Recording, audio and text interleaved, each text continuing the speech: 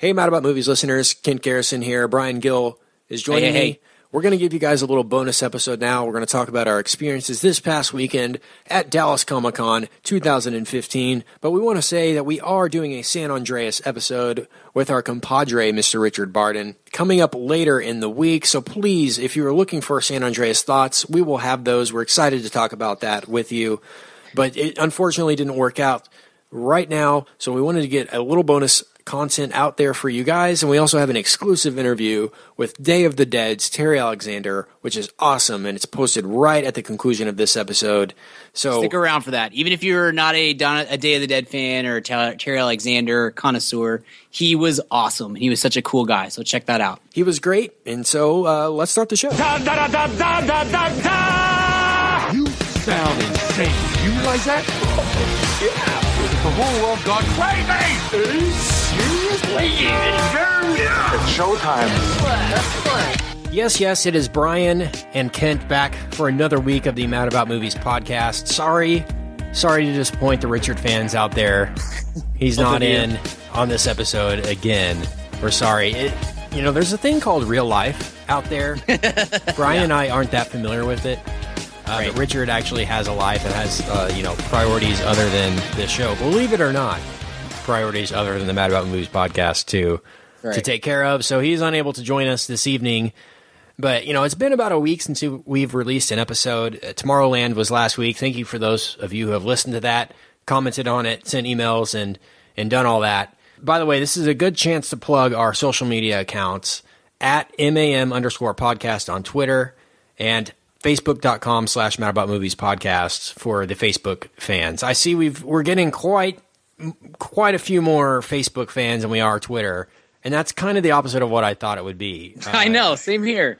I kind of thought Facebook was irrelevant at this point for this kind of thing, and it is not. We are being proven wrong. The great thing about the Facebook page that I've noticed already, and I'll be honest, the majority of the moderation for the Facebook is Richard and Brian. I'm more of a Twitter guy. I'll contribute more on the Twitter than I will on the Facebook for sure. What I have noticed on the Facebook page is that the conversation sort of extends past the episode on there.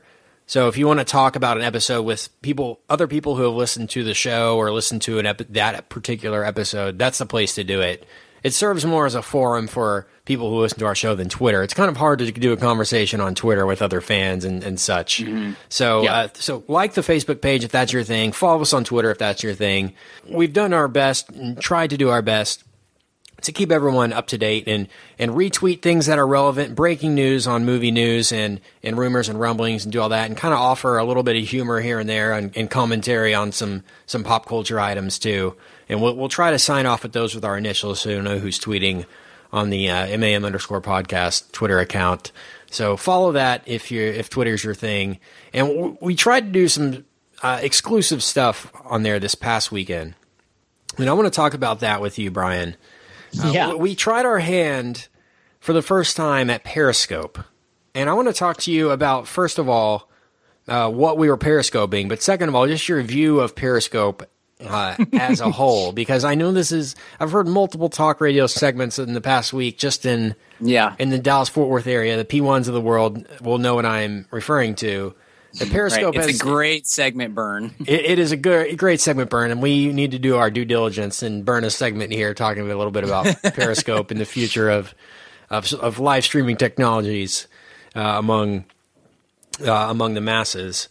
But we tried our hand at Periscope, and so, the Twitter account will be another way for you to enjoy content. We'll be posting Periscopes on there whenever we're hanging out together or whenever we're seeing a movie together. We'll Periscope, us beforehand, or try to do a little bit more extra content on the Periscope that you wouldn't get on Facebook, because I believe that's linked to our Twitter account and it's owned by Twitter and all that. So we did do Periscope this past weekend at Dallas Comic-Con, which I want to discuss with you, Brian. Here in a second. But what are your thoughts on Periscope? Have you tried it? Do you even know what it is? You seemed kind of confused by it when I whipped it out there at the Dallas Convention Center this past weekend. Well, Periscope, the user, nice. The user may know that of the three of us, I am the least tech savvy. I don't dabble in technology at all. I'm very simplistic. I'm not completely like a moron or anything like that, but I just kind of tend to fall into the patterns that I like as far as technology goes, and I stay within them, and I don't ever try to advance out of that. So I have not downloaded Periscope. I'm assuming it's an app that I have to get on my phone. It's correct. Okay. You're correct in saying that it's an app. Yes. Then I'm well ahead of where I might have been previously. No, I haven't downloaded it. I have meant to. I just haven't gotten to it yet. So I have not messed with it. I have heard various, very many segments on sports radio around the Metroplex talking about it, and it's very interesting. And I think it's funny that people are just getting sucked into watching random things like somebody playing a video game, or I think one of the guys was talking about watching a ceiling fan spin for 20 minutes or something like that. It's just kind of an odd thing, but so I'm interested, but I have not dabbled in it, as you say, except for my brief experience with it at Comic-Con this weekend with you. Okay. Yeah. Basically what it is you can live stream anything. And it's crazy that something like this even got approved by the FCC or whoever controls these things. I'm sure it's the Apple App Store. Yeah. The first order of first order of vetting there that goes on. I'm sure Metallica is trying to figure out a way to sue Periscope right now. Exactly. And this is kind of what I want to talk to you about. Like, doesn't this leave anything ever that's happened up for free viewing? You know, couldn't somebody technically sit in the premiere of Avengers 3 and just Periscope the whole thing? I guess if that's your preferred method of consuming media is via a small screen on an app, you know, through the jittery craziness that is 3G technology that the majority of people, I would say, have, if that, then that's your thing. Then that's fine, I guess. I guess they don't see it as a real threat. What are your thoughts on how it could, I guess, threaten the entertainment business, the exclusive entertainment business? Yeah, it's definitely it's a risky road, right? Like that doesn't. I think it's cool. I love what it does, but you could definitely be used for the wrong purposes very easily. So I think I would imagine that we're assuming it continues to get big, which lots and lots of people are talking about it. But you know, that happens sometimes, and then 2 weeks later, no one cares about whatever technological advance or app or whatever you might be talking about. So it's possible that eventually it'll kind of die out. But if it doesn't, you're going to have to start seeing patrolling in movie theaters. And I'm assuming concerts are going to be very serious about that sort of thing. And I've already watched like a U2 concert on there already. Like somebody was live streaming the U2 show. Sure. Blame me for listening to Dad Rock.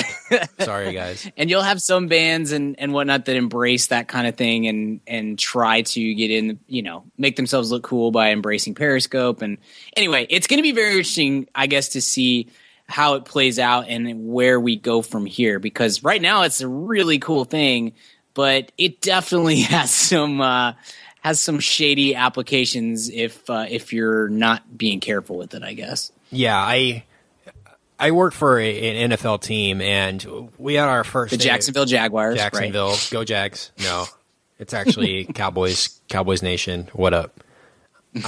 We had our first day of open practice last week, which basically the media can come, you know, Channel 8 down the road can come and bring their camera and film practice and show it on the news. You know, you see, you know, clips from practice on the news. You're always wondering, well, how do they get that footage if it's practice? You know, aren't people? Right. Surely people aren't allowed to just go watch practice, because then they could, you know, go tell Belichick what's going on, which, you know, they have, and and he could sell the practice tape to somebody or whatever. Anyway, so first for open practice last week, everybody's periscoping. Everybody, sure, live from sidelines of Cowboys practice, Periscope. And PR is sitting there like, what is everybody doing? Oh, Periscope. Mm-hmm. Well, what's that? Oh, it's this new app where you can live stream anything. They're like, wait a second. And so sure enough, 2 days later, we all get an email from PR basically saying the NFL prohibits the use of Periscope on any NFL sideline during any practice or game or official event and all this stuff. So you can already see the goings-ons of nipping it in the butt and like, okay, this can't be done.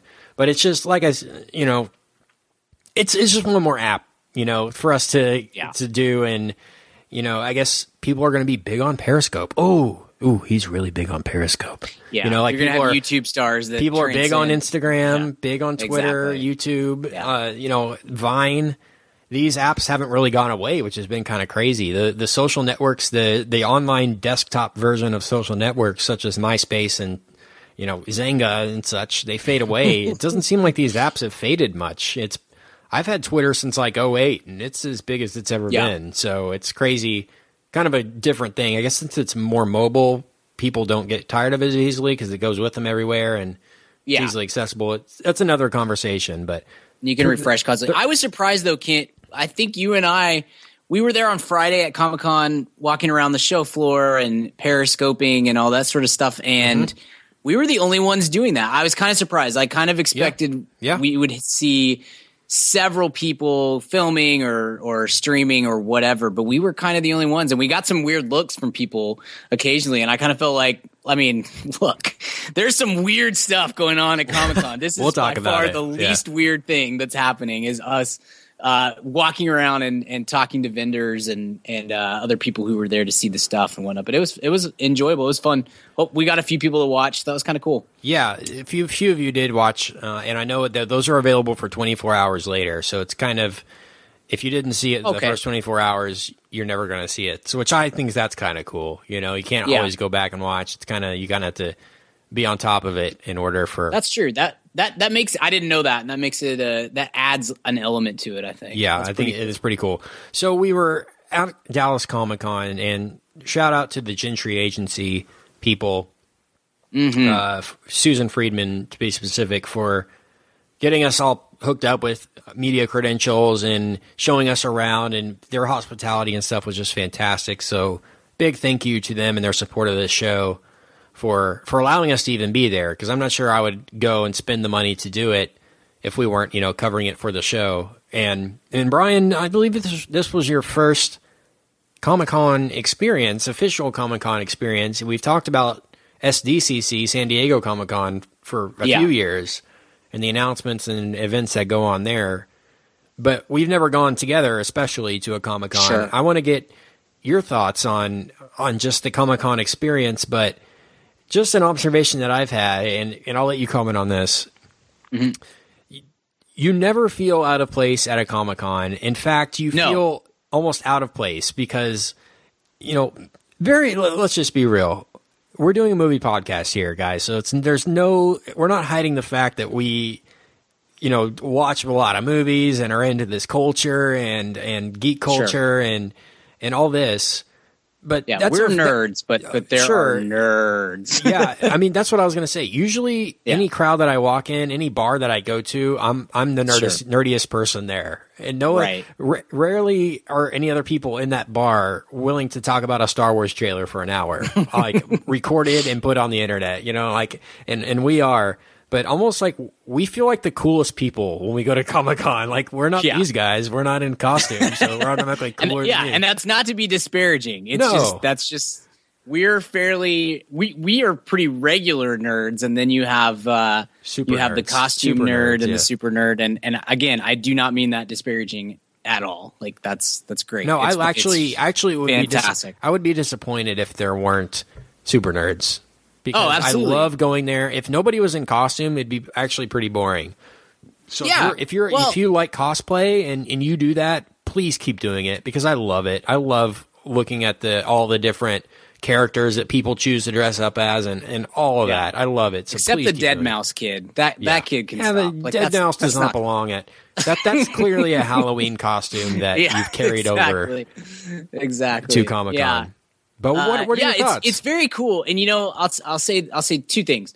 One, I don't like crowds. Crowds kind of stress me out because I like to be in control of whatever situation I'm in, and I don't feel like I am in control when I'm in the midst of a horde of people. That's why I don't go to a lot of concerts. I love live music, but I kind of have to know that I'm going to be able to have a seat when I go to see a concert, because it stresses me out being that close to hundreds or thousands of other people. And same for some sporting events, things like that. The nicest group of people ever at Comic-Con. The coolest, most just genuinely nice people. we're walking around and you're bumping up against each other, and it felt like being at a generic Canadians convention. Like everybody was like, "Oh, sorry, say thanks." Very polite and cool, very accepting. There's no, like you kind of said, we were almost the outcast in this group, and we're pretty big nerds, and I mean that from the perspective of there were just so many different costumes and different fan bases, and everybody was getting along really well, and it was cool, man. It was really cool. Now, I will say this too: I have been to a ton of cons when I was a kid, but it was I've said before, but it's been a while. My dad was an amateur science fiction writer growing up, and so for, I don't know, the first 8 years of my life, maybe 10, something like that, we were at they were called sci-fi conventions at that point.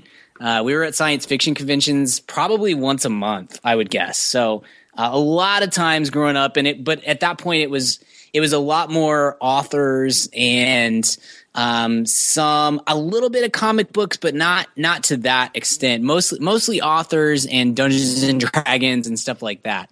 So it had been several years. I certainly had not been to a con as an adult, I guess. Would be fair to say. Yeah.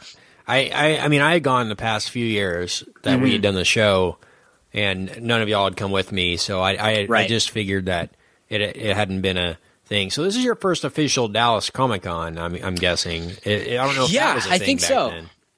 I don't think so. We went to a lot, but I mean, probably in Dallas Convention Center, but also Fort Worth Convention Center and places like that. Now, I used to be really into sports cards and stuff, so I went to a ton of those conventions as well, sports cards and memorabilia, and had done that in the recent past, and that's a whole different kind of nerd. Not as nice, to be honest. Not as nice of a group as the comic group. Extremely pretentious people at the car shows. And just really kind of very abrasive, I think, more often than not, and very proud of whatever wares they have to sell, which I didn't get too much from the vendors at Comic-Con this weekend. It there was people there that had some great stuff, but most people were, they were there to engage with the fans, and so it was a different experience for sure, a much more enjoyable experience than many of the ones I've had at sports conventions and memorabilia and stuff like that. Yeah, I could tell, and you and I got to walk around together for just a few hours on the Friday, and we each came back on Sunday, but at different times. I got to tell you were a bit overwhelmed with just the amount of stuff there, and just the amount of different fandoms that are represented at a Comic-Con. Yeah. Talk to me about just the amount of stuff there is to absorb at a place like, and Dallas Comic-Con's not that big. I think maybe there were 50,000 people there. I'm sure it's in the hundreds at San Diego, but it's not it's not like WonderCon or DragonCon or any of the big ones are in the US. And it's a pretty big deal here in Dallas. I mean, nerds know about it. I mean, there was no. You're definitely kind of having to walk between people. It's not like it's it's not like it's a Walmart at 3 a.m. where you could just there's no one in sight. Even so, there's probably a lot of people there. But talk to me about just the atmosphere, the fandoms that are represented, and the amount of pop culture stuff that's just surrounding you.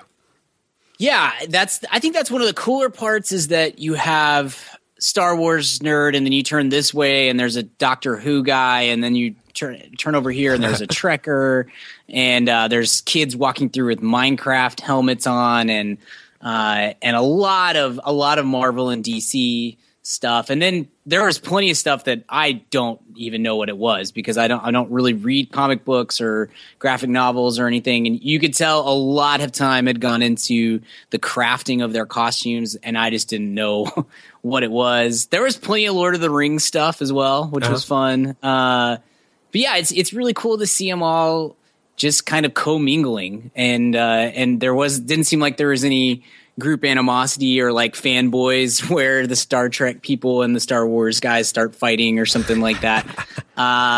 So we didn't have to worry about that. But yes, I was overwhelmed by the amount of stuff, because I have major collector I could tell like you were just your willpower was being exercised like crazy not to just buy everything in sight. I'm the same way. Yeah. I bought one thing. I spent $10 in 3 days there. So yeah. I went back on Sunday and spent more than that, but not exponentially. So like, but here's my issue is it's the same as like with movies. Like I have to, before we went to see the Fast and Furious movies, I watched all of the previous ones before that. Not that I hadn't already seen them, but just kind of to remind myself. I'll do the same with the Jurassic Park movies here in a couple weeks. I am a major completist. And so that plays out with collecting where it becomes, well, I have one, so I'm going to need to get all of them sort of thing. And so I have to be very careful about what I engage in on that front because it's probably an addictive habit, to be honest. But I can very easily get into a spot where it's like, okay, now I've got this. Now I've got to get this one and this one and this one and this one. And so I have to really either not engage or engage on a very logical level of, okay, here's the line. And that's all that, I've got to have clear lines of demarcation of what I will and will not buy. That's why I collect Chewbacca stuff. I have, I don't know, 100 or 150 Chewbacca pieces of memorabilia. And part of my reasoning for doing that, besides the fact that Chewbacca is the best character in Star Wars. Do you have a Chewbacca Bindum by chance? Do I have a what? The Bindums? Remember that line of action figures? Okay, I have a Chewbacca Bindum that I'm willing to sell at a negotiable price. So get to me after the show. I'll send you some tweets and we'll negotiate. Great. But part of it is like I love Star Wars and I could so easily just try to buy everything that is Star Wars, and there is no way to do that because there is so stinking much. When I was a kid, I collected the original Star Wars figures. And I think at the time, I think of the original run, there were like 107 figures total, 104 figures, something like that. And I had all but 4. And it was everything, like I was trying everything I could to get those last 4, but they were always just too expensive or, I couldn't reasonably pull it off with a $10 a week allowance, stuff like that. So so looking at all this memorabilia and collectibles and stuff, like it was majorly overwhelming I would like to have all of this, Yeah, it was funny. You and I walked up to a booth that had basically exclusively vintage Star Wars action figures, like like on the blister card packaging in a plastic case. Collectibles, not something you'd take home and put on your office desk and just kind of look at. These are things you put on a shelf or, put in your closet forever. And kids in a glass case. Your kids will never see, Right. And you kind of went up there and it was cool to hear you just talk Star Wars characters with this vendor. And y'all were talking about, you were like, yeah, well, I always wanted this one character, but I could never find him. And he kind of pointed to a case. And it's right there. Yeah. And he has it. It's Yik Yak or whatever. What's his name? Yak Face. Yak Face. And I can never find Yak Face. It was right here. And they had him new in box. And you're like, oh, how much? He's like $3,200.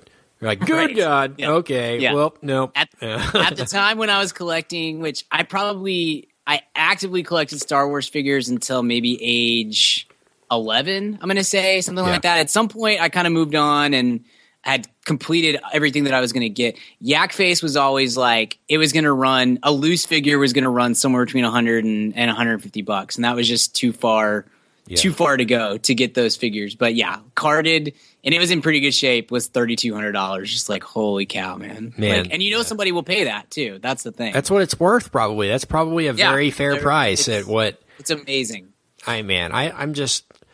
I'm always regretful when I go to those cons about, man, I should have bought this when I was younger. Man, I should have kept this when I was younger. And just, that's the hindsight involved in most of the con stuff. Like, I had that. Like, look what it's selling for. It's kind of depressing when you go. It's so funny too, because it is such a mountain. You have to sell at the right time. Like when I was in high school, I started, gosh, this is the nerdiest podcast we've ever heard. I'm so glad Richard's not here.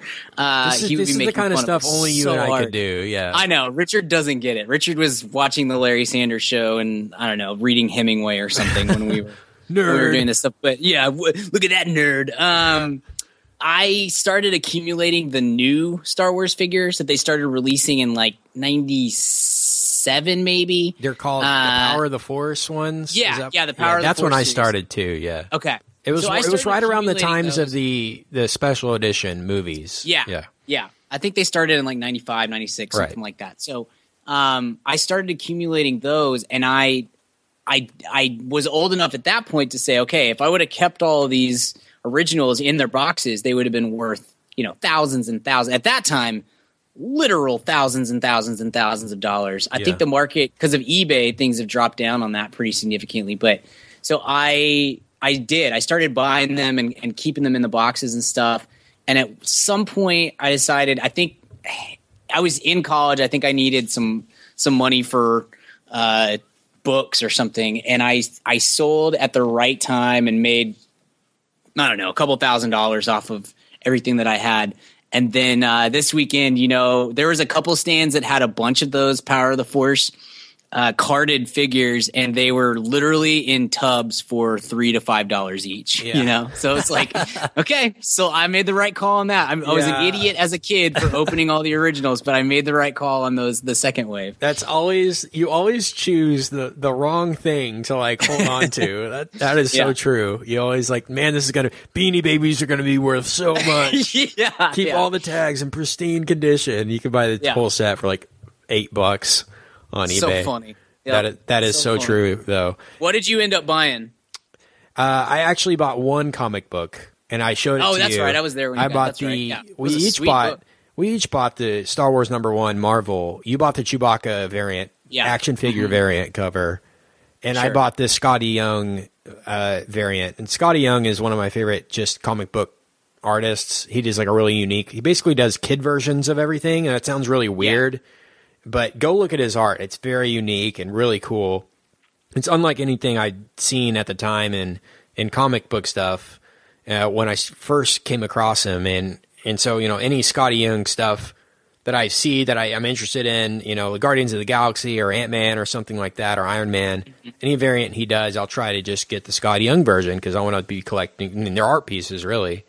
And so I had bought the Star Wars #1. I went like the first day they came out because I was reading online.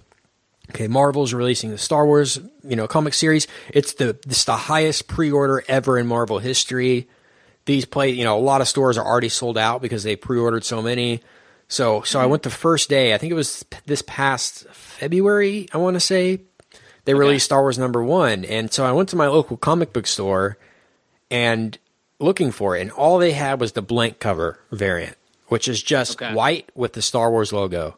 I'm like, crap. I saw several of those, that kind of thing. Yes. That's another kind of variant that you could get with #1s is it's just blank with the logo of what the series. And some people collect those. And those are cool to take to a con. And if Scotty Young was at the con, I'd give him the blank one, and he can draw me Darth Vader on there. And it's a really cool piece to have. But I was like, crap, they only have the white one. Well, I better get it because these are hot right now. Like, I'm probably not going to be able to even buy a #1 if I don't buy it now. So I bought the blank one.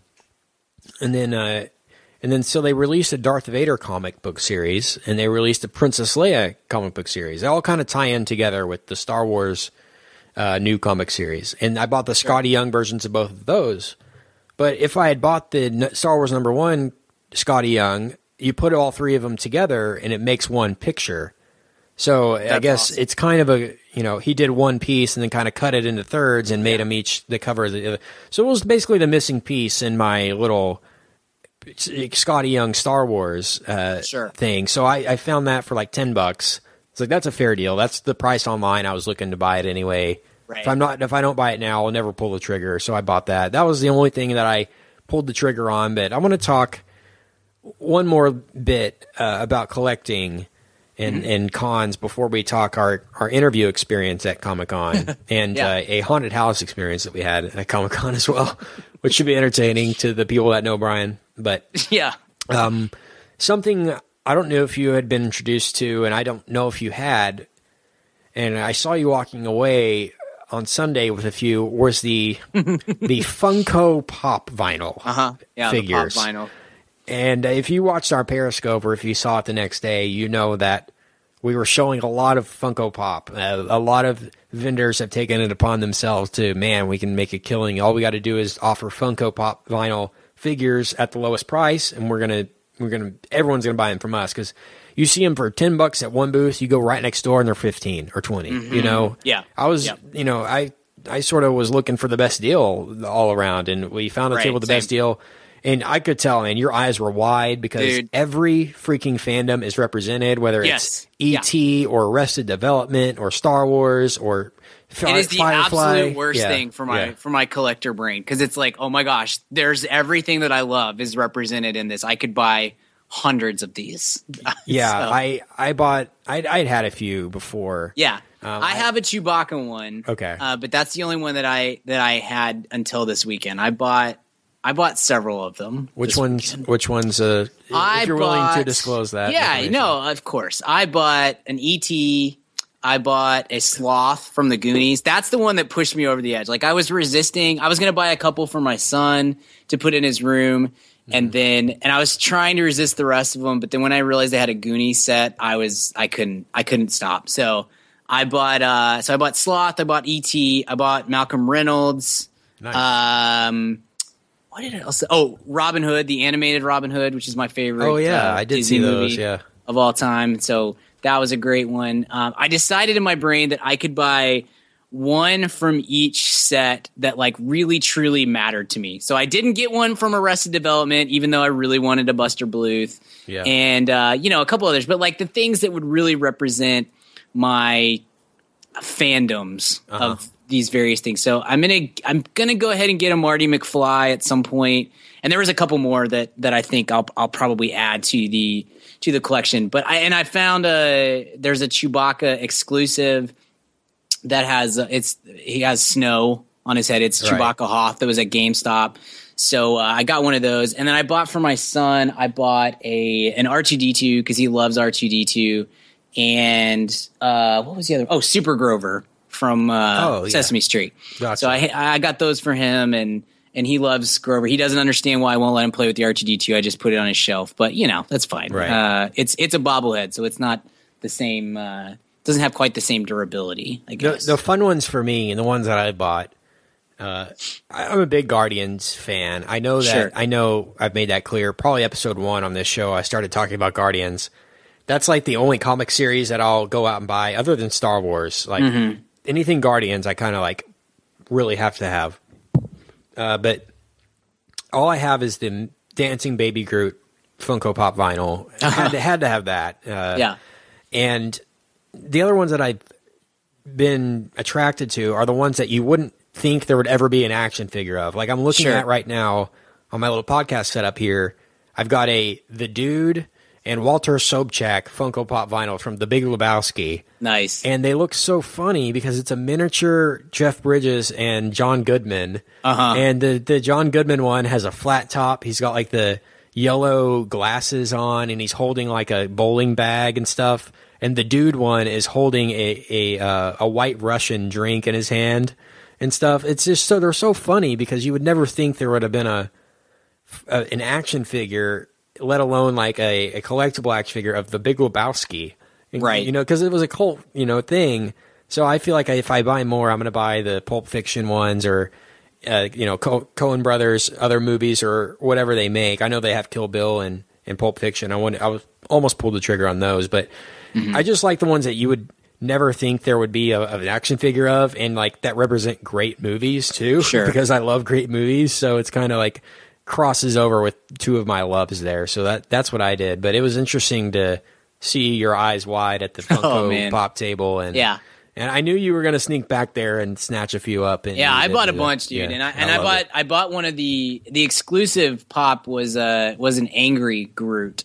I bought one of those too. Man, I almost bought one, but I bought one and I just stashed it. I don't know if I want. I kind of figure in a month I might be able to resell it and make a little bit of money off of it. Oh, for sure. So I put that away. I found a couple of Chewbaccas that I had carded, but I found loose versions of ones that I already had carded. So and they were $5 each or something. So I bought those and I bought a sweet Captain America shirt that has the you know the old Chuck Connors logo for the Yes, yeah. for the high tops. It's that, but it says Steve Rogers on it instead of Chuck Connors. It looked really dope, and the guy was selling them for a decent price, and they were pretty high quality too. So I grabbed that, and all in all, I think not counting the Angry Groot, which I won't count because I'm going to resell that and I'll make my money back if nothing else. But I probably spent like $100, maybe 110, something like that. That's not bad. I could have spent 10,000. You could have spent 3,200 on the Yak Face. Oh so.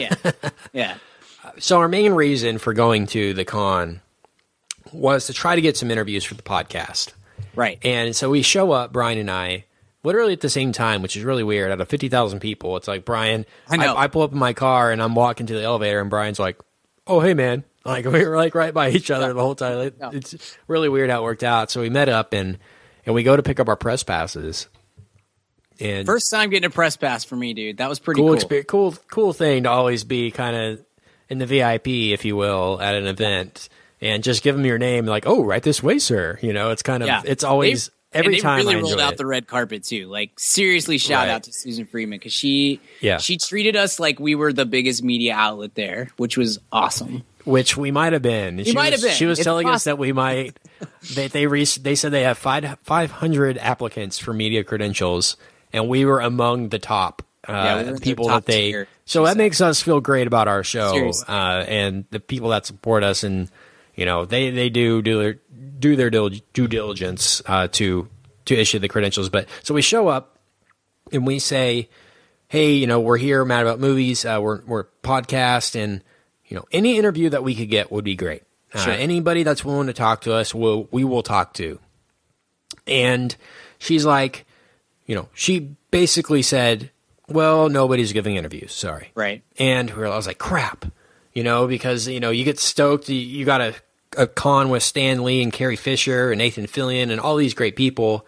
You think you could talk to one of them for 5 minutes and it would be a big deal. She's like, well, the reps have said they're not granting interviews. But what I'll do, and this is what Brian was referring to rolling out the red carpet. She's like, I'll go walk around the floor with you and we'll just go talk to these people and see if they're willing to talk. And so, well, that'd be great, you know? So basically the head PR rep or publicist rep at Dallas Comic-Con walked Brian and I through the floor of Dallas Comic-Con, you know, I guess left her job to go take us around here and introduce us to these people and to ask them if they'd be willing to talk to us.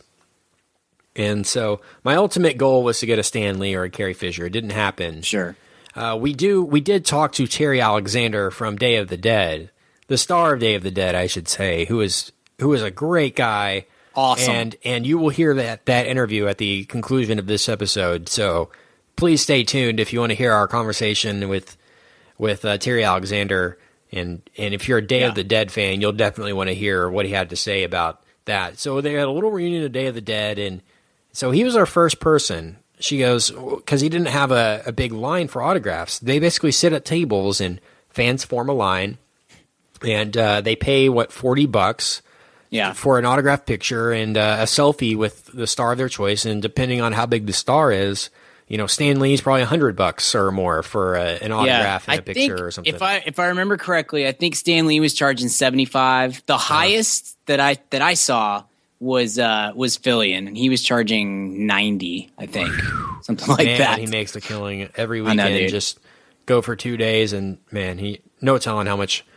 All because of Firefly too. Yep. You know, man, one freaking 8 episodes or whatever it was. How dare you? I think it was 12. And a movie. Yeah. Sorry, Firefly fan. I love Firefly. I'm not dissing it. But so, you know, I guess we didn't think we'd get any interviews at all. We go and meet Terry Alexander, and he's just the nicest guy. You'll hear it in the thing. And he was super excited to talk to us and talk about Day of the Dead, and it was exactly what we were hoping for and looking for when we came to the con. I knew nothing about Terry Alexander, and I hate horror movies. I probably have seen, I don't know, some of Day of the Dead at some point, but I've certainly never sat down and watched it. And we were just kind of like frantically right before we walked up and talked to him. We're just IMDbing, and I'm trying to figure out, you know, anything else that I might know him from, so I have something to talk to him. seriously the nicest dude in the world. Like, Yeah. we talked to him for 10 minutes, and it could have been we could have had him on the show and just talked to him for an hour. He was such a cool guy. Yeah. So we talked to him, and please, like I said, that if you want to fast forward and listen to that, it'll be the last about 15 minutes of this show. So we talked to him, it's great, and Brian and I are pumped. We're like, man, that was awesome. Let's go get another one, and so we walk. This is funny. So we walk back to the other side of the venue, and Sylvester McCoy is there. We've talked about him on the show. He was Radagast in the Hobbit series, which Brian is a huge Hobbit fan, so there's a big connection there. Doctor Who, he was the 7th Doctor. We could talk to him about Doctor Who. And so we tell Susan, the publicist, we're like, it'd be great. He didn't have that big a line, but he kind of had a few people in line. We're like, if he's willing to talk to us, once again, feel free to say no, but if he's willing, and then we would love to talk to him. Totally. And she's like, okay. She walks up to him, and he seems receptive. She comes back to us and says, you know what? He's fired up. Just come back in 10 minutes and he'll do it. And we're like, okay, great. Oh, this is a huge get. Sure. And first of all, I should say, we wanted to get Tara Strong. We thought we were going to get Tara Strong, the voice actress. Didn't end up getting her. So that would have been a huge get too. It's another disappointment we ended up not coming through with. But so we go back 10 minutes later, Sylvester McCoy. And by this time, Susan's like, okay, well, I'm going to go back to my desk, but just go back in 10 minutes and he'll talk to you guys. We're, okay, sounds doable. Brian and I walk up. He acts like he's never heard the word interview in his life. Yeah. Like he didn't just have the conversation 5 minutes before of her coming and asking him personally, hey, will you do an interview in 10 minutes? And so he goes, interview? I thought I was signing, like in his Scottish accent. And the little volunteer at his table goes, no, you just had an interview scheduled. And he was like, okay, kind of very hestant at first, but knew he had a commitment and obvious that he didn't want to do it. And so we're like, okay, well, let's see what we can do here. So Brian and I introduce ourselves to him, very nice to meet you, sir. This is an audio only thing. So, feel free to sign or do whatever. He's like, okay, sounds good.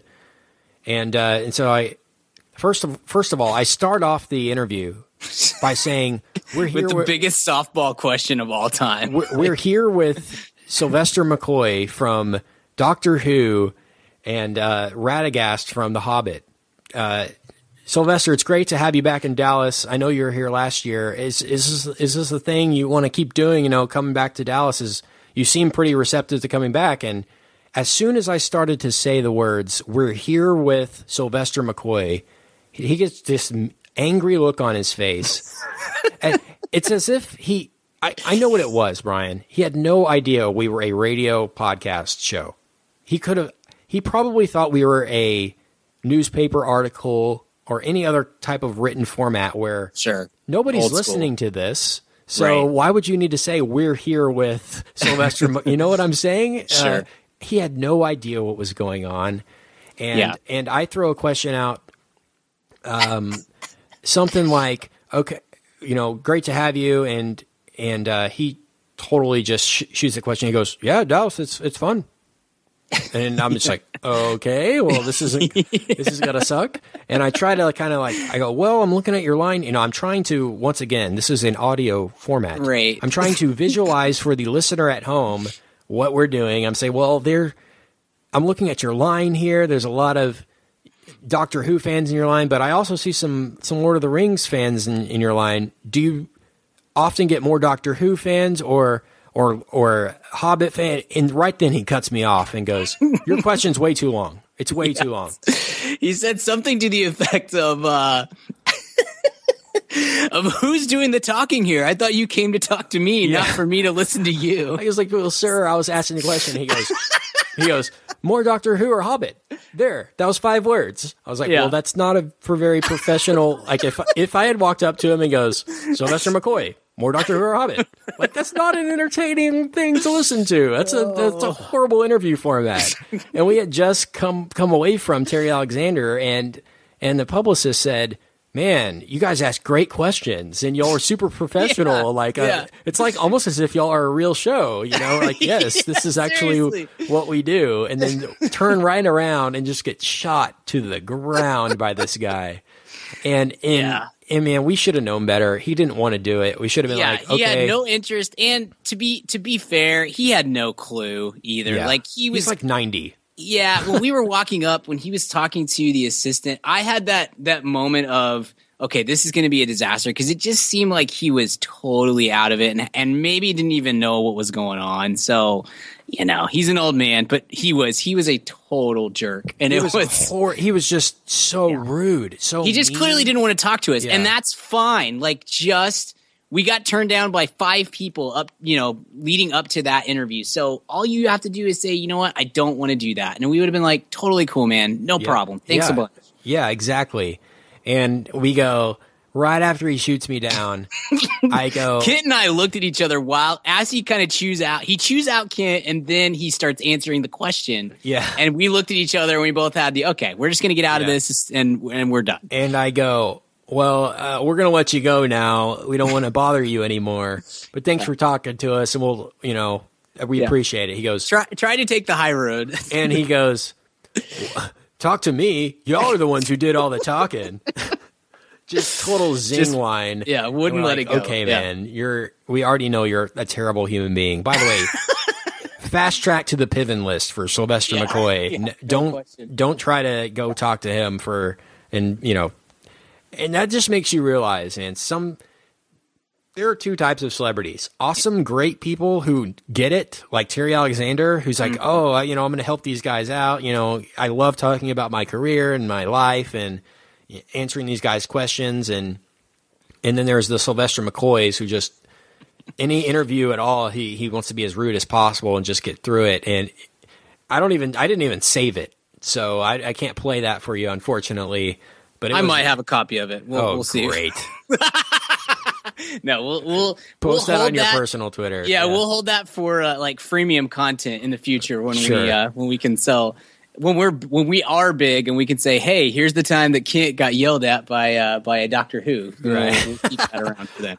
Actually, I need to send it to Richard. It was not. It was. I was prefacing the question. It's called dude, it was total crap. Like he was totally in the wrong, and just he didn't want to talk to us. That's all it came down to. Man, it just it really soured me. I'm like, I never want to do an interview with anyone again that doesn't already have a show or has been on a show for an extended period of time. It was such a bummer because I liked that guy. I like his work, and I can't look at him the same again. Like, that just proves how one, sour experience with a celebrity can just sour your entire viewpoint on what they do.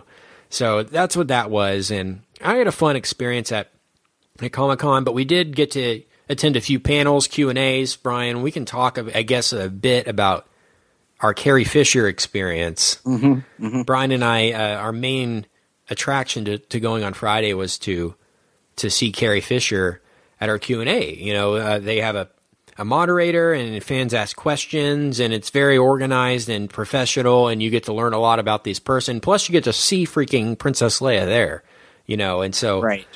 Brian and I are like, well, the interviews have fallen flat, so let's walk down to the arena and get a good spot for Carrie Fisher. And so we walk in, and they say, okay, press, you're over here. Everyone else is over here. They have us walk up these ramps, and we're in an arena. This is basically a 15,000 seat arena, like you'd see a basketball game at or something. And we go up these stairs, up these ramps, and they let us in, and we are in the nosebleeds at this place. I'm like, there's no way this is the press section of this. This is not a thing. So Brian's like, well, I'll save our seats if you want to go see if we can get somewhere else. I walked down all the way down to the floor, walked straight onto the floor, and walked to the second row of the freaking entire arena. And I go, Brian, I'm down up front. Come on down. Like, I just walked up there, and when you have a badge on, if you just keep walking, no one stops you. I mean, that's a lesson you can learn in life. George Costanza said it best. It's not a lie if you believe it. Act like you belong, and you do. So I walked down there. I got us 2 seats. We're basically front and center for Carrie Fisher. Yeah. And we sit there, and we get there pretty early, 30, 40 minutes early. And it starts at 7. We're there about 6:15. And moderator comes on the stage and be like, everyone excited for Carrie Fisher? Everyone's cheering, lightsabers are going crazy. Well, I got some bad news. Some good and some bad news. Yeah. First it's not off, terrible news. Not terrible I think news. is what he said. Yeah. But Carrie Fisher will not be here at 7 o'clock. She is stuck in traffic. And by the way, Dallas has gone through like the flood of the century. Yeah. If you haven't been paying attention, it's been crazy down here for flooding. So highways were a mess. He goes, she's just arrived here on the plane. She's on her way here right now in the car, but they're stuck in traffic. It's probably going to be closer to 8 before. And then there's a huge groan from the audience. Oh, no, my God. Wait another hour for this. So everyone's like, well, it's it's freaking Princess Leia, so I'm going to wait. Right. So we all get on our phones immediately and just start twittering, like wasting time. Yeah, thank God for cell phones and smartphones and all that stuff. Gosh, man, I just can't imagine. I don't even remember how awful that sort of situation used to be anymore, because it's just, gosh, it makes such a huge difference just to be able to bust out the phone and just completely zone out. Oh, absolutely. That saved me, actually. So seriously. In the meantime, they were showing trailers on the screen, and they had about 5 trailers to show.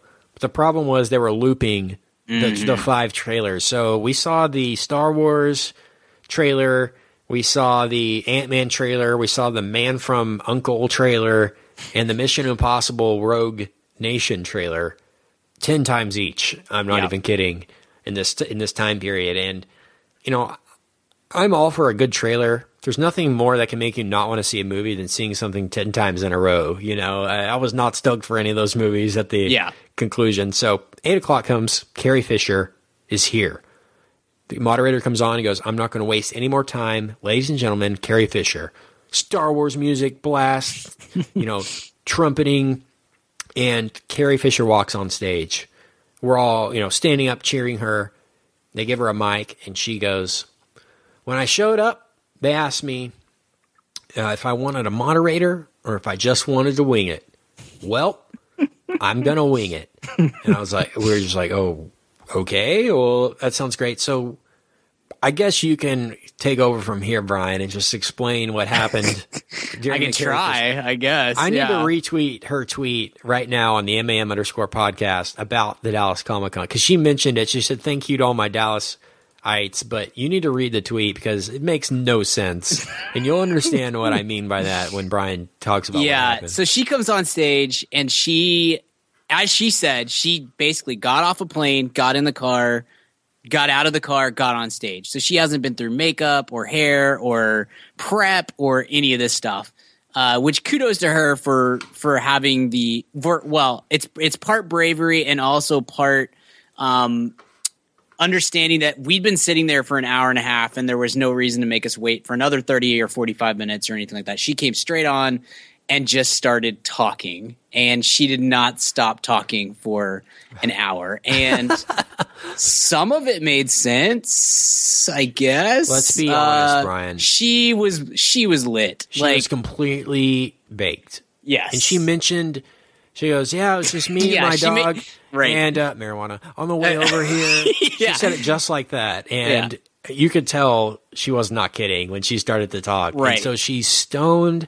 And you could tell she brought her dog on stage, first of all, which is, don't do that ever. It was cute. Dogs are cute, but this is a professional gig that you've booked and you're getting paid to do this. Right. So she basically proceeds to do stand-up comedy. Yeah, it was like a one-woman show. It was a one-woman show. Was.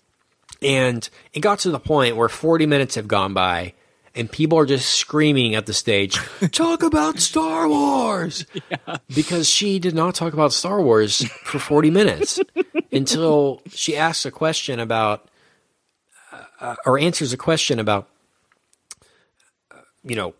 what was it like to be in Star Wars? Something that generic. And she gives no insight at all about Star Wars and proceeds to bring a lady onto stage from the back of the audience, who was wearing a Marvel shirt, and her daughter comes on stage as well, wearing all Marvel stuff, And, Carrie's trying to be all nice, and this lady's kind of, she said, well, I showed my daughter Star Wars, and it was this bonding experience. She's like, oh, let's bring your daughter on. Her daughter comes on, doesn't give a crap about Carrie Fisher. And is like visibly the kid angry. actually said, I want to come on stage so I can see the dog. Yes. And Carrie Fisher is like, well, do you have any questions for me? And the girl's like, no. Like really angrily says no and all that. And man, it was just such a train wreck. Honestly, I can't think of a better word than train wreck. And it was like, I told Brian right as soon as we stood up and walked out, I said, well, we'll never forget that. Yeah, it was a once in a lifetime experience. That's for sure. I'm a little more positive on it than you are. I think because I think it was cool. It's just like I wanted to hear about Star Wars too, though. Come on. Totally. And it was. She kind of fluctuated between American treasure and total crazy person back and forth. And it was sometimes difficult to decide which was which. We definitely did not like our friend Jason asked me afterwards, did you get, was there any Star Wars insight or anything like that? And I just said, oh, no, absolutely not. There was She did say one thing. I found it kind of interesting. I don't know if this was out there, but she talked about somebody asked her, I think, what was it like working with Harrison Ford again? Mm-hmm. And she said, basically, they had to talk in code via text about the movie because they didn't want anyone to hack or anything. So they would say things like, "Are you coming?" or "Are you all in?" or whatever, and not mention Star Wars or anything searchable for people to find about it. So that's kind of interesting, the fact that they had to keep it under such wraps. And, I guess Mark Hamill has put it out there that they've known about this since the 80s, that eventually they would come back and do another Star Wars.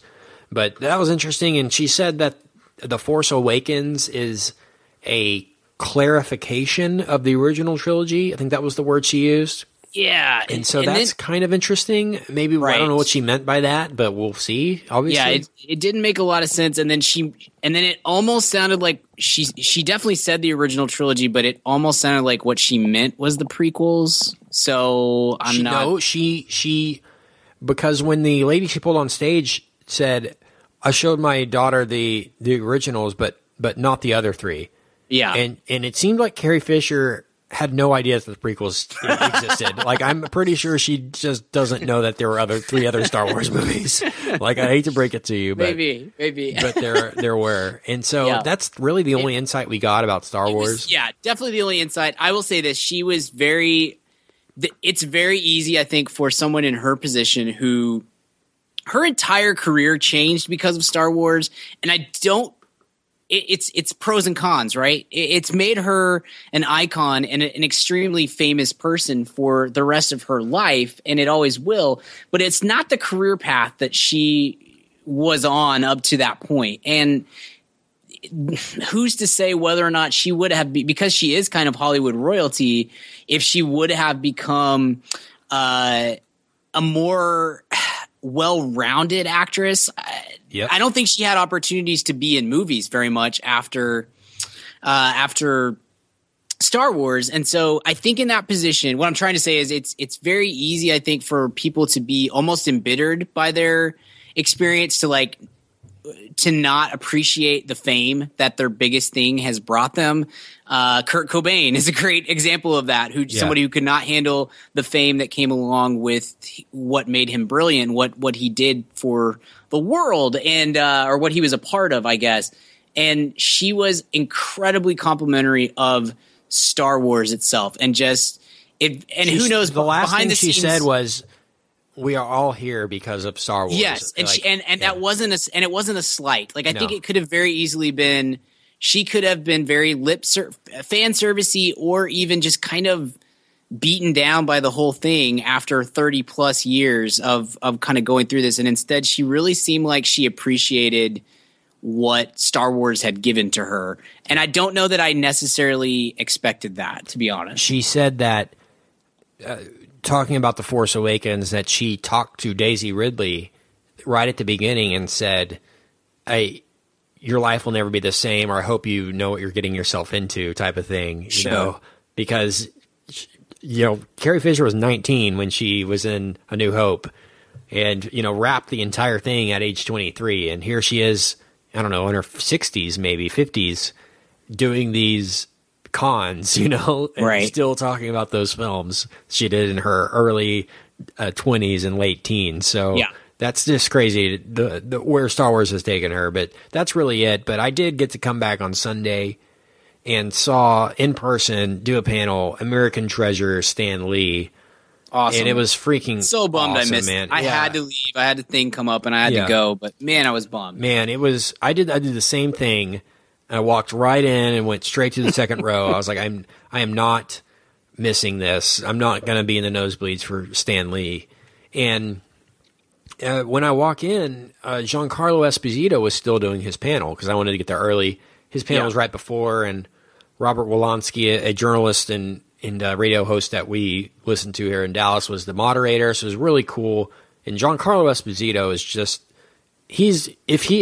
depending on how his career turns out, he's American Treasure. Yeah, he's either O'Malley or AT. Man, no he is just. I was so blown away by his so charismatic and charisma, and he was just preaching up there, about technology, and he said something, like technology's supposed to work for us. We're not supposed to work for it, and all this. Like, if you don't like what you do, don't do it. Change your life, and all this inspirational stuff, and it was just really, really cool. And when you see Gus Fring on Breaking Bad, who is the character he plays, he's that's his main fame has come from that. But sure, he's great too because part of it might be just because he is new to the con thing because he up until Breaking Bad and then Revolution came right after that, he was not in sci-fi or comic book movies. He was a classically trained theater actor who was in a bunch of Spike Lee movies and stuff, and so now he's doing this kind of thing, and so he brings a different element to that setting, which honestly you don't get a lot of, because you get a lot more of Carrie Fisher, whose entire career has been built on sci-fi, and Nathan Fillion, whose entire career has been built on sci-fi, and on down the list. And you got this guy who kind of sticks out as an outlier in a way, and I think you kind of could sense that in the panel. And I didn't even get to see the panel. I was just following it via tweet and stuff like that. Yeah, man, you would have stood up and cheered at the end of it. I mean, it was that good. I love that dude. He was just so cool, and I'm a fan of his forever because of that. Yeah. It's crazy how, like I mentioned with Sylvester McCoy, seeing somebody in person for a few minutes can just change your entire viewpoint on their career or whatever. But I did see Stan Lee, and they bring him out, and, this man needs no introduction. Ladies and gentlemen, Stan Lee. And there he is, Stan freaking Lee, right in front of us, 20 feet away. And he's just such an AT, such an American Treasure, so cool and just so receptive of all the fans. He actually had a drone flying around the arena because he says when he goes home, his wife, he tells his wife, "Oh, honey, you should have seen. There were thousands of people just screaming." And she's like, "Yeah, whatever." So he brings like drone footage home now so he could show his wife these cons that he goes to. And, because his wife should be like, "Oh, that's great, honey. Take out the trash." Like she doesn't really understand, I guess, his impact and how he's a almost godlike figure at these cons. And, his was all questions. So basically, as soon as he came out, he sat down, they started answering questions, and the anti-Carrie Fisher. And Carrie almost Fisher every question that was asked was about his cameos in the movies. And, that's funny. And so he almost got annoyed by. He's like, "Okay, I'm sure that's a beatdown." And every kid was like, "When you were a cameo in Big Hero 6, and it's fun to hear, but a couple times, right? And so somebody asked him, "What's the craziest character that somebody's ever pitched to you?" And he says, like, "People don't pitch me characters, I create them." And like all this epic like stuff, because he knows his role in society. And people would ask him like, "What were you thinking when you created Marvel?" and all this stuff. He's like, "Man, I was just trying to keep a job for a day. I was just hoping somebody would read the book so I can make another one, And it was just such a grassroots operation at the beginning. And he said that, that Marvel is now the biggest studio grossing in the world ever. You know, it's made more. Marvel films have made more than any other franchise. And he says, he just referred back to that. He's like, I just couldn't imagine what it's become since he started. Now we mentioned when we inducted him into the American Treasure Hall of Fame about now he's like the third or second highest grossing producer of all time. Stan Lee, not Marvel, you know, because he's executive producer on pretty much all the films. So that's incredible. And he was just so cool, and he's like in his 90s now, so he was fading kind of, and he had to have a guy kind of tell him the questions in his ear so we could hear him. And I told Brian this when you were leaving and I was walking in. I said, yeah, I just don't know how much longer I'm going to be able to see Stan Lee. And that's just a fact, you know. That might have been my last chance to ever see him in person because he's in his 90s, literally. Yep. So he's fading there. So really cool to see him. And he's like, what's that guy's name? Tony Stark. Like, just forgetting his own character's name. It's like he's got that many in his wheelhouse. That was pretty crazy. But so I see Stan Lee, and then he walks off stage. Everyone's walking out. I just walk behind a curtain.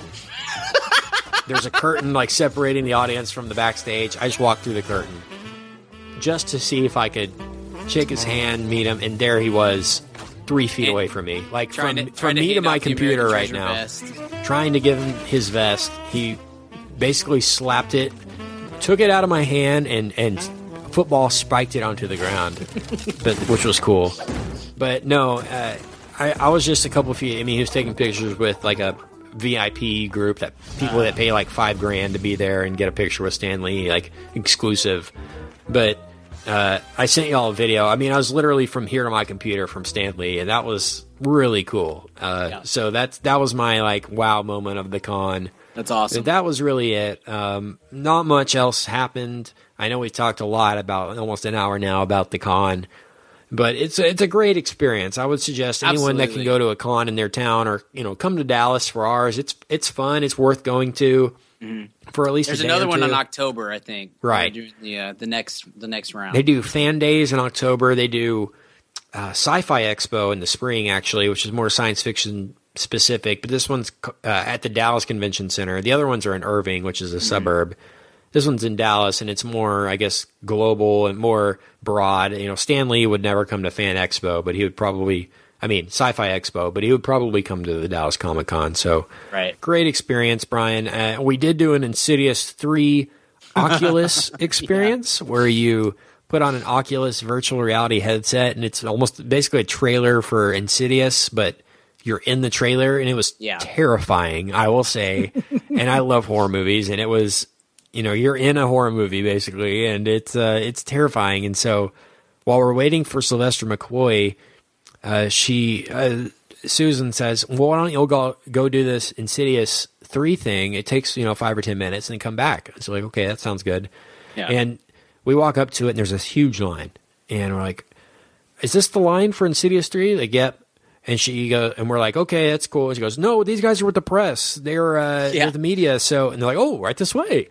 And they put us right on the thing. Yeah. And I had to do this. I almost periscoped or videoed it because Brian hates horror, hates haunted houses. I hate all of that stuff so much. And I started texting Richard, who was sitting in line for Entourage in his Ed Hardy sleeping bag, just waiting to be the first one to see Entourage. But I texted him and just said, I hate you for not being here. I freaking hate you. Because Richard shares my feeling on that. We hate that kind of stuff.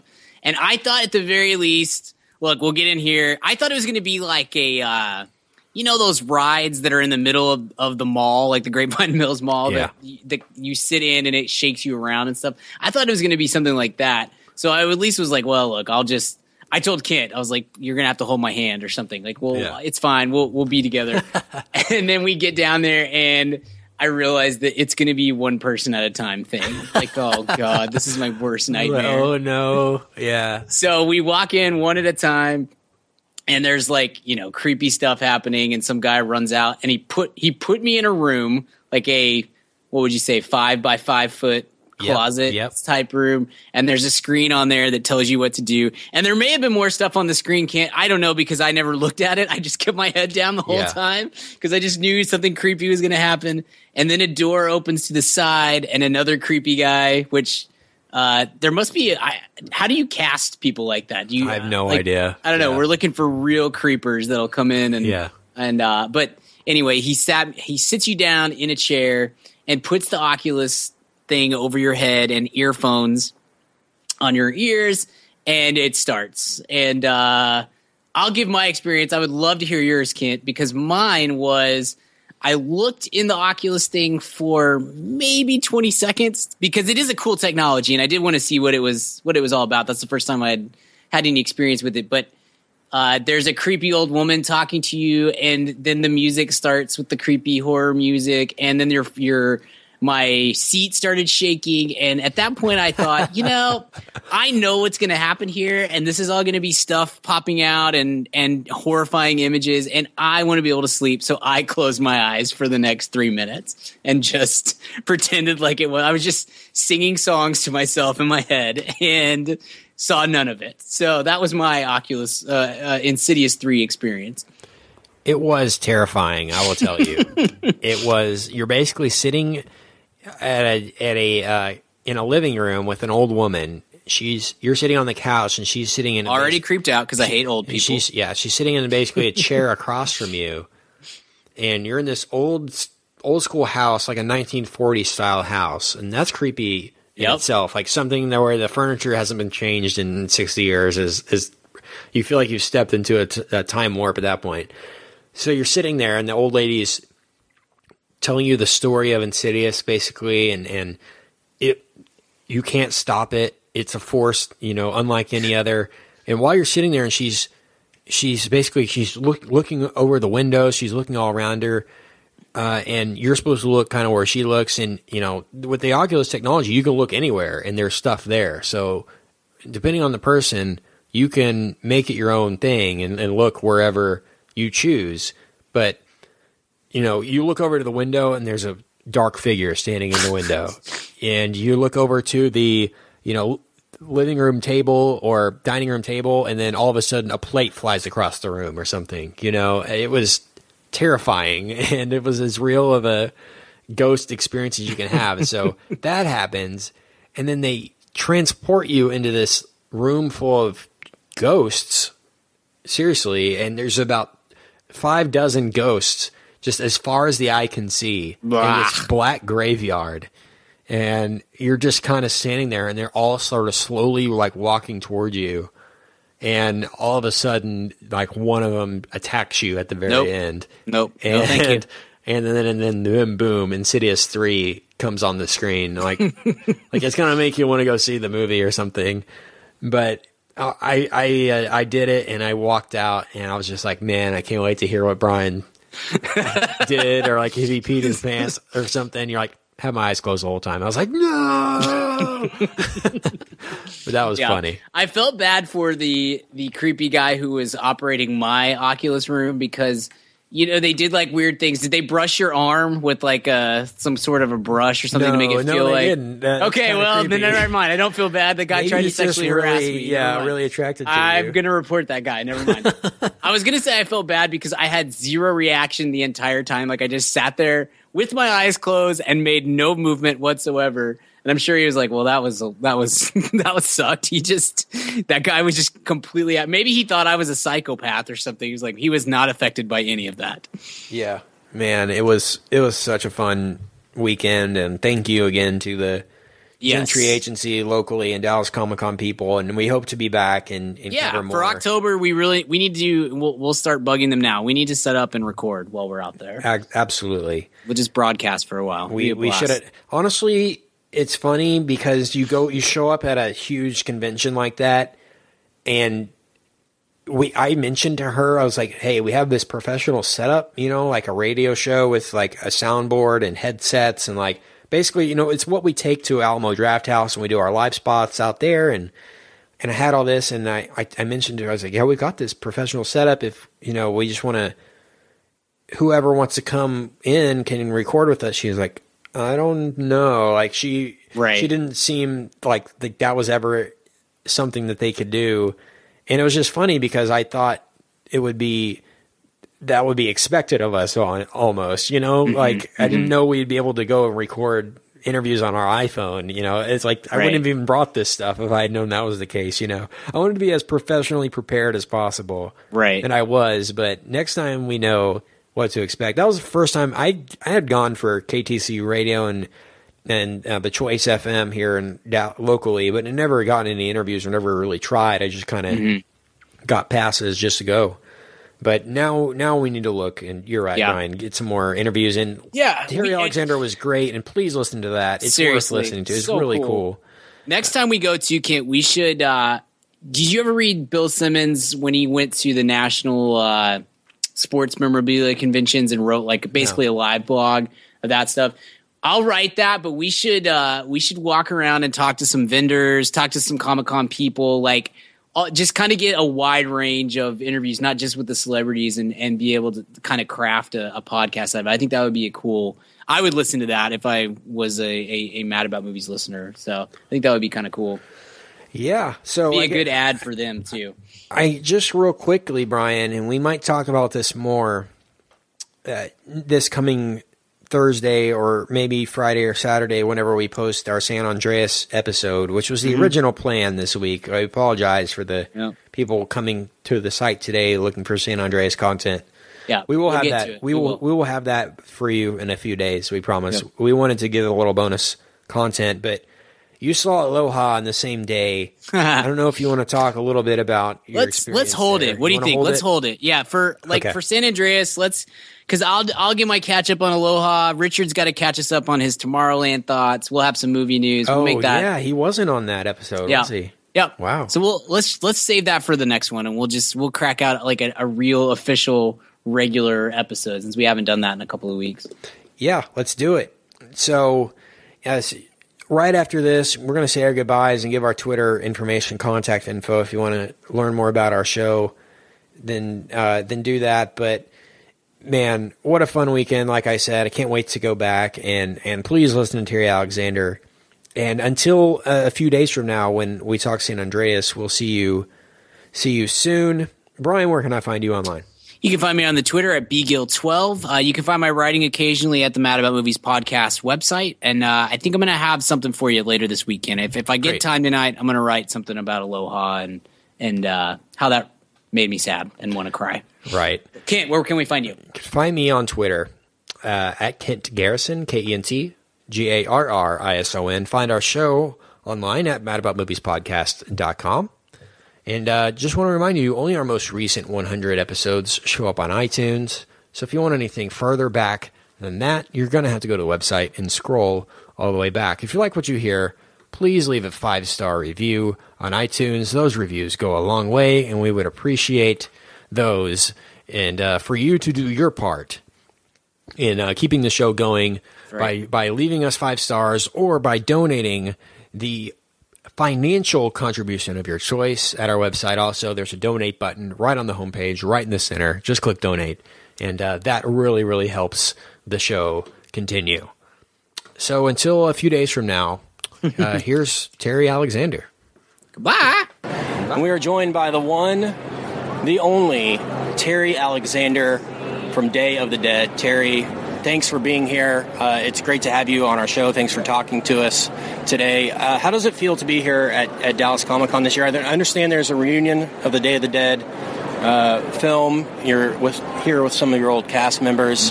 Just talk about what it means to be here 30 years later on a movie that I'm assuming was kind of a small deal, or you thought would be a small deal, but now it's legendary, so to speak. We call it appreciation. Yeah, sure. After 30 years, like you said, it was a cult film, and largely unappreciated for years. But now that the interest in zombies has come forward as a genre, they're looking back and saying, "Whoa, this is a good movie here." So any movie that stands the test of time goes to that classic stratosphere, and that's what I love about being here in Dallas at Comic-Con. This is my first Comic-Con. I've heard about them all over the place. But Sure.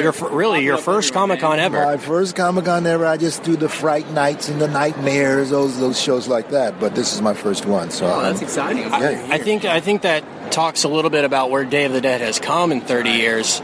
It's crossed over from just a cult horror film to now a science fiction Comic-Con convention. It's just as welcome here as it is, Star Wars or something like that. It's really crossed over. So, why do you think the zombie genre has come back and attracted so many new fans to it? The sci-fi fans have seemed to come back to zombies.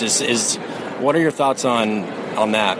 Well, as we explore the history of zombies from back in the day in Louisiana, back then the zombies were just walking things that were hypnotized and they would do whatever they were told. But George sort of shifted it to the left or right, whichever way you want to go, and made them start devouring people. Sure. And that speaks to his symbol of each of us, how we devour each other instead of accept each other. And we relate to that. We all relate to what's happening on that human level. So it took another kind of leap forward. And right now they're beginning to look at that symbolically. So that's one of the reasons I think it's being hailed now as a sort of new thing in the genre. I want to ask you a bit about working with George Romero. He's become a legendary director over the years and an iconic director for starting the zombie genre and more influence on horror as a whole rather than just zombie films. But tell us just how it was working with George, now a legendary director, but like you said, kind of a cult guy at the time. What are your impressions of working with him and that experience? Well, George was a wonderful director. In this particular in Day of the Dead, he cut it back. He cut the script back, and instead of special effects, he had to create more characters, and the characters he was in touch with. He was in touch with each of these characters, and he was wonderful to work with. Everybody was on their game in the movie. He was on his game. Special effects people were on their game. All the actors were on their game. And I said, this has got to be special. This is going to be wonderful. But it was, he's easy. He sees you. And back in the day, the director used to be as close to you as I am right now. But now they're off in a truck somewhere, man, and you don't get that. You don't get that human touch anymore, man. And you kind of miss that, with the technology now. But man, it was so good to have him out there watching and being in it with you, man. It was wonderful. When you started acting, surely, I'm asking you this as kind of a personal question, but did you imagine yourself, was Day of the Dead something that interested you at the beginning, or were you more, I want to be in The Godfather, I want to be in these classic, more actor-y type films, but you obviously got the part in Day of the Dead. Did you ever see yourself becoming an icon for something like Day of the Dead? I mean, obviously it's gotten bigger over the years, but what were your aspirations as an actor starting out? Well, I'm a theater guy. Okay, I like the personal touch. I'd like to get in front of an audience and deal with them on that level. It's a wonderful feeling. I mean, it's the closest thing to like dreaming we do, because you sit in a dark room and these images roll across you, and that's very special. It's a very special feeling. But I didn't think that I would get the best role I've ever done in a horror movie. I've done soap opera. That's what I'm asking. I didn't think that, man. I've done all kinds of stuff, man, and TV series in the afternoon and ongoing characters and great stuff in plays, some really wonderful symbolic stuff there too, but I never thought I'd get my best role in horror. It's wonderful. Exactly. I understand you had a pretty significant role on the soap opera One Life to Live back in the day. More enjoyable experience doing a Day of the Dead type of thing, or more of a recurring role where you can kind of build a character over an extended period of time. Obviously, two very different genres there, but I guess talk about the difference between doing something like Day of the Dead and doing a soap opera, which is, I guess, the polar opposite of Day of the Dead. Well, you do a soap opera, they ask you afterwards, well, but can you act? watch. Right. And I say, yeah, man. Of course, yeah. But soap operas are built for a certain kind of audience, and they're always overwritten because in soap operas it's about time, and you get a half hour or an hour, so they always override it, and then they cut back and bring it to the time because the stopwatch is always going in a soap opera. So, I liked it because there's the red light on the camera, and there's 2 cameras, and there's 3 cameras, and you got to work with all that as an actor, as opposed to 1 camera or maybe 2. And then they turn around on the other actor. This takes a whole lot of time, man. They got to relight and play with it. So you have to do another kind of concentration to stay in your character. You help the other actor who's being his shot and just be in the scene. So it's another kind of exercise in doing film and doing television. I love it, though. Right. I really loved it a lot because I love that role. That's why. But it's just different, I want to ask you. We're a movie show, so we talk mainly about movies, a lot of TV as well, and we talk our fair share of horror when we can. What were some of your favorite movies growing up? What inspired you to become an actor? Was it more stage work that you saw, more Shakespearean type stuff, or what movies have you grown to love over the years? Oh, man, I've done a couple Shakespeare things here and there. You always love Shakespeare because it gives you a kind of rhythmic feeling with an audience. A lot of stuff I dealt with was mostly dealing with the problems of our evolution. I did an anti-war play with Mike Nichols called Streamers. Oh, wow. Great thing. Yeah. Most of the stuff I dealt with was dealing with the racial problems in our society. In fact, I started out that way, man. My first gig was a little teeny children's play. I had to get my equity card. Got to get a union card.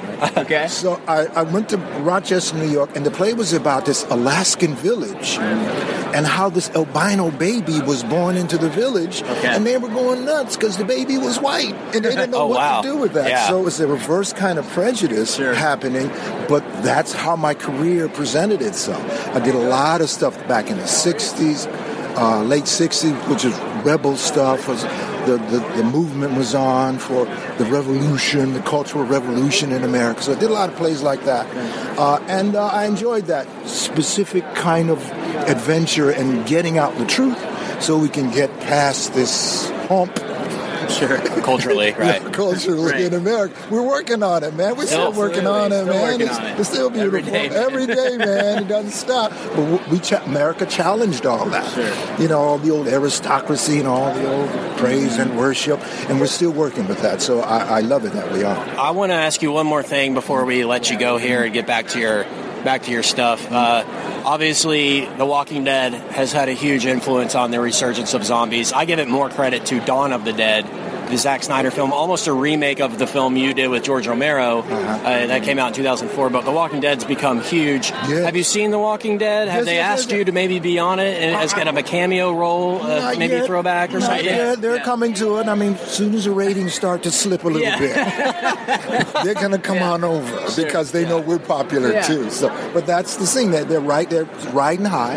Let them ride high, and they'll come this way sooner or later. In fact, I did one of their conventions, Walker Stalker in New Jersey. And I talked to Greg Nicotero, and I did an interview with them. And they're sweet people, they're good people, but that's Hollywood. That's how they play the game. And I know how they play the game, so we'll get on there, don't you worry. Well, Terry, it's been awesome to talk to you today. Congratulations on being here 30 years later, on the film being such a huge success. I'm sure it'll be a great weekend for you, so our fans really appreciate you talking to us as well. So thanks for having us on. And one more thing we could ask you, just say your name, and this is Mad About Movies. Say, hi, I'm Terry. I'm Terry Alexander, and this is Mad About Movies. Perfect. Hey, baby, I hear the blues are calling, tossed salads and scrambled eggs. And maybe I seem a bit confused. Yeah, maybe, but I got you pegged. But I don't know what to do with those tossed salads and scrambled eggs. They're calling again. Scrambled eggs all over my face. They're making me yah-yah. The salads and scrambled eggs. again.